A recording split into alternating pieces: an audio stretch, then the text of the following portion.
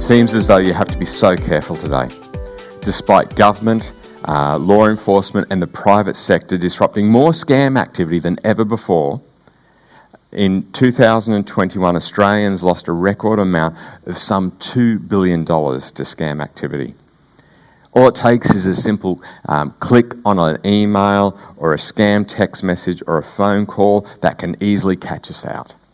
So we work harder to prove we are who we say we are through two-step verification. But when it comes to claiming that you're the Messiah, it begs the question, where's the proof? Let me pray. Jesus, as we take time in your word, would you reveal your heart to us? Would you move amongst us? Wherever this time finds us, Holy Spirit, would you use this time to bring glory to your name and help us to come to know you better. In Jesus' name we pray. Amen. Even if the 5 friends didn't already know the way, it seems as though everyone in Capernaum knew where Peter's house was and that Jesus was staying there. News had reached the 5 that Jesus was back in town after travelling through the surrounding Galilean countryside. Before our buzz of Boxing Day sales or the launch of the latest iPhone, Capernaum was abuzz with the news that Jesus was back. Moving his home base to Capernaum was a strategic move for Jesus. Nazareth was too small. It was an ultra-conservative hill town that was not prepared to accept their hometown boy. After all, who does he think he is? We know where he's come from. We know his family. Jerusalem was too big and under the control of the Roman rulers who appointed the Jewish high priest, and the effects of that rippled through the religious establishment. The spotlight would be too bright on Jesus if he was to set up base there. Too big, too small, whereas Capernaum was just right, with a Via Maris trade route passing through and the ability to easily move around the region and to come down to Jerusalem. Capernaum was located on the northwestern shoreline of the Sea of Galilee, and it was just right. Rather than an antagonistic presence to the east of town, the Roman centurion was sympathetic to the Jewish population, helping to fund the synagogue being built, and it was the largest building in the centre of town. The best evidence suggests that Peter's home was between the harbour and the synagogue. Peter and Andrew lived there, along with his mother-in-law. Homes in Capernaum were relatively generous in size, serving a population of around 1,500 to 2,000 people. It seemed as though the whole town had gathered to hear Jesus again. People clambered through and around the black basalted walled entrance and doorway. Peering through every vantage point, they looked and they squeezed into the main 45 square metre room already filled with people, seated and standing, listening to Jesus teach. On their arrival, the 4 men looked at each other and their friend slung between them and on his makeshift stretcher. The packed crowd meant that the 4 had no chance of making their way through the people to get their paralysed friend to Jesus. But faithfulness to their friend and faith in Jesus meant that where there was a will, there had to be a way. Well-calloused hands gripped the rope a little tighter as they set off around the back of the house. There, up the side of the room, stretched a basalt staircase that led to the sun-hardened, mud-thatched roof. Passing behind the crowd, they carefully struggled with their friend, still slung between them, up the stairs until they were able to lay him to one side on the mud thatch. Released from their load, these same strong hands now started to dig. Finding a point of weakness in the roof, they methodically start to break away the earthen thatch, digging their way through this year's dried slurry and repairs. Prizing and tearing soil and branches apart until a hole becomes an opening and soon a void in the roof.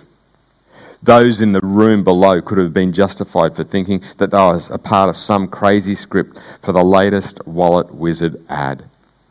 Falling ceiling debris soon became silhouetted by the light now streaming into the room as the guests in the house scrambled to get away from the branches and dirt raining down around them. The gap in the room becomes a perfect landing pad for their lowered friend as ropes carefully slide through tightly clenched fists. Resting on the floor before Jesus, all eyes focused on the man and Jesus, while Peter scratches his head and wonders, where will he get the money to pay for this? 4 sets of eyes peer through the ceiling, full of hope, full of faith. The paralysed man looks up to Jesus, full of hope, full of faith, that Jesus, who has already healed so many, will show favour and heal once more. Seeing their faith, Jesus said to the paralysed man, "My child, your sins are forgiven." Not "be healed," as he said to the leper, not even taking the paralysed man by the hand and helping him up. Jesus' response defies the faith in action and raises the ire of the scribes in the room. "My child, your sins are forgiven."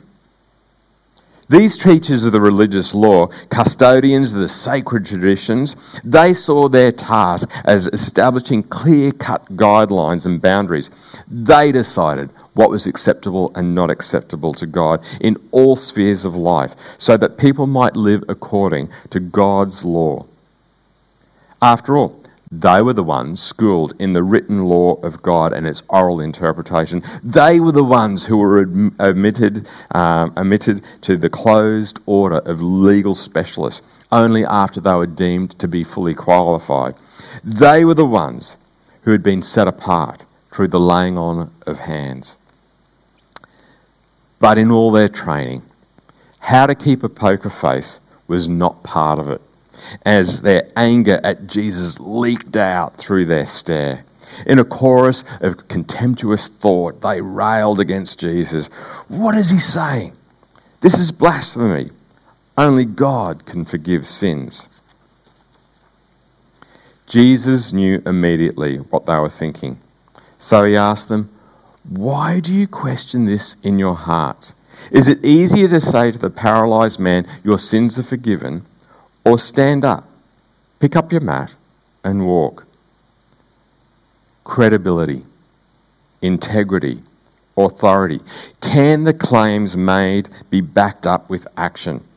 Or is this a statement about sins being forgiven just wishful thinking at best, or at worst, outright blasphemy and the words of a false prophet? I guess when it all gets boiled down to it, it comes down to proof. Without substance, the paralysed man will be carried home, humiliated, unhealed, and publicly reminded of his sin.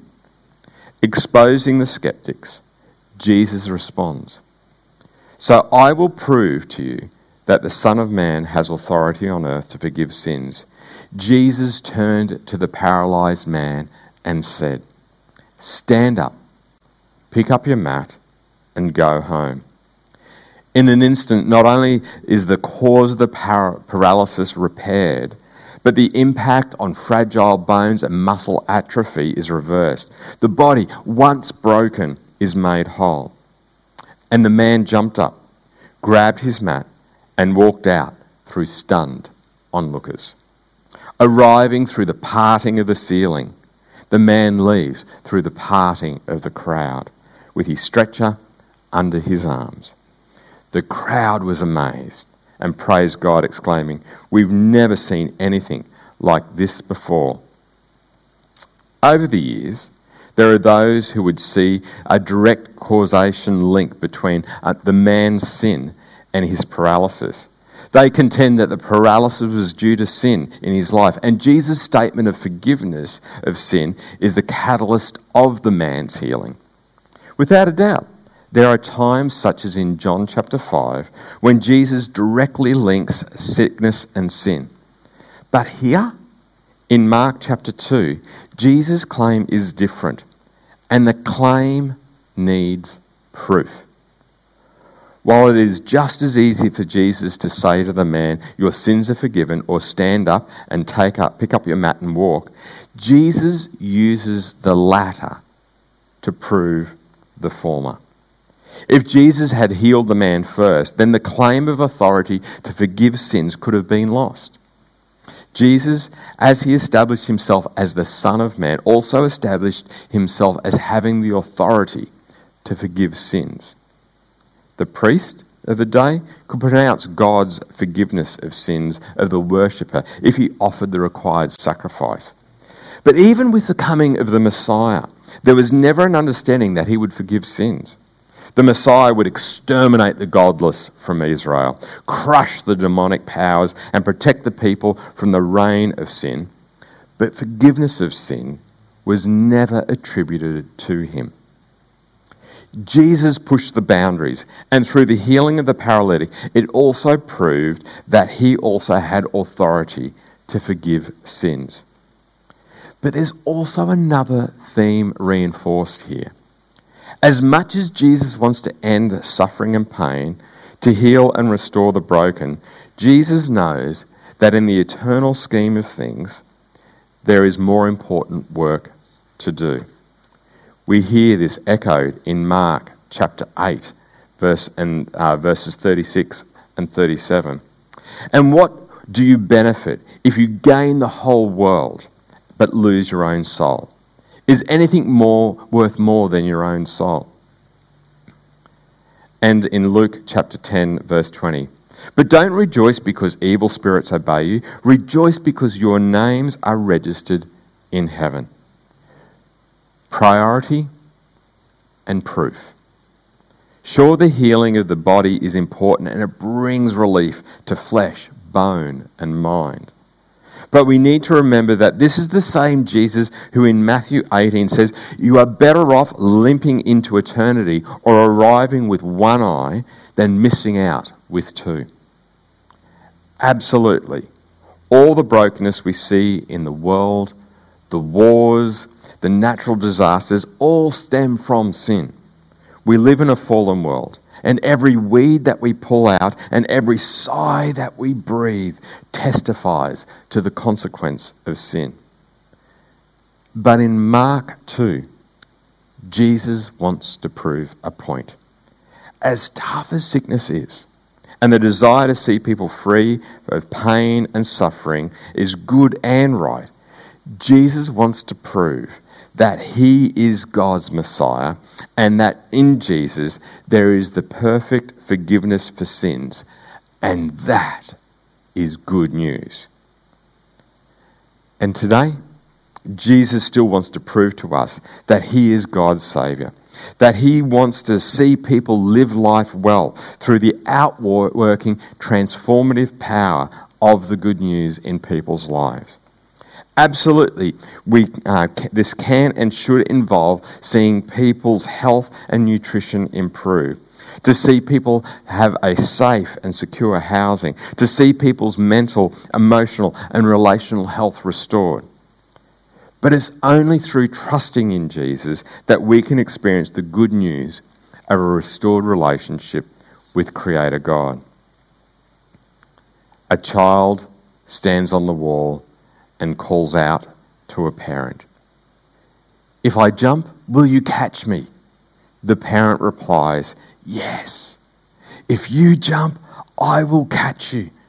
The child calls back, "Prove it. Prove to me that if I jump, you will catch me." But how can the parent prove this? "Jump," comes the reply. "But if I jump, will you really catch me?" "Yes, but you have to jump." Today, Jesus still wants to prove he is who he claims he is, and that through his death and resurrection, Can we experience forgiveness of sin and restoration into the family of God? Jesus has done all that he can do to prove this. It's now up to us to jump. Let me pray. Jesus, there are those of us who are on the edge. We're standing on the fence. We're wondering, is Jesus trustworthy? Is Jesus the Messiah? Is Jesus the one that we have been told he is? And Jesus, we look at your word. We look at the stories about who you are and the testimony of first-hand witnesses, eyewitnesses who saw what you did. And today, you call us to jump into your loving arms, to jump and to trust you that you are the Messiah, the Saviour of the world, to jump and to trust you that you are the only one that can bring a restored relationship with our Creator God. Lord, help us, whether we've been a Christian for 50 years, or whether we're just wondering whether we can trust you in the next 5 minutes. Help us to be prepared to jump into your arms. Amen. So how might we respond today? When it comes to our priority, is our focus on living a good life, or are we focusing on living a saved life? When we pray, do we spend time praying for this or that? Or do we pray that the outworking of Jesus' death and resurrection is outworked even more in our life? How is your relationship with Jesus? How is it changing the way that you live? Or are you standing on the wall waiting for more proof from Jesus? And how might you step out in faith and trust Jesus today? There's going to be some music played, and as we do, I invite you to respond to the things that God is saying to you today. God bless you.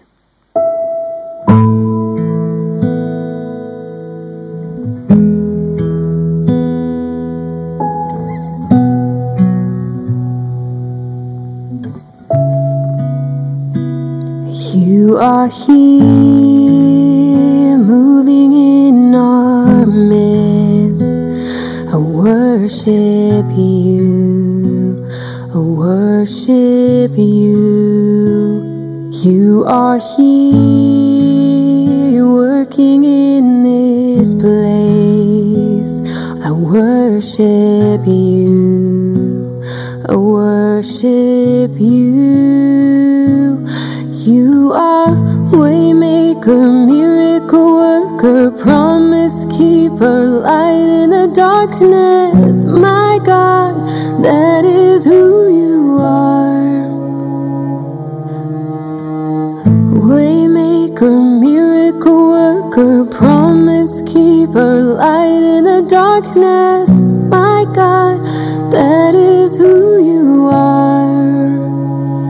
You are here, touching every heart.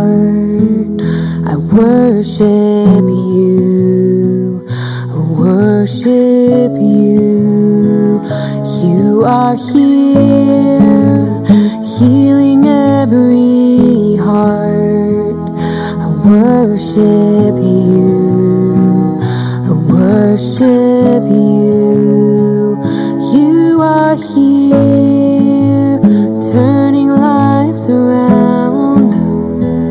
I worship you, I worship you. You are here, mending every heart. I worship you, I worship you. Waymaker, miracle worker, promise keeper, light in the darkness. My God, that is who you are.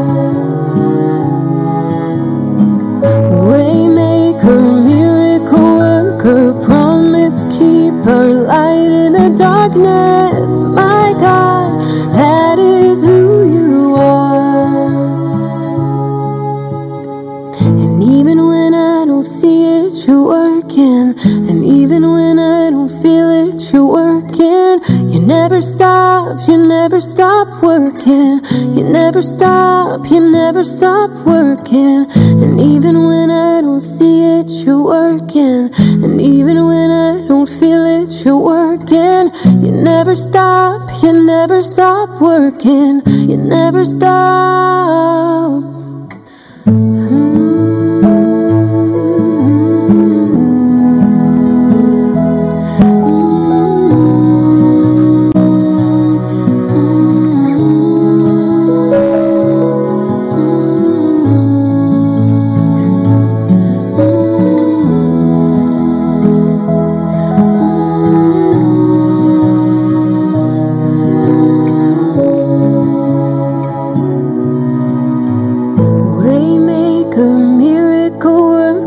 Promise keeper, light in the darkness. My God,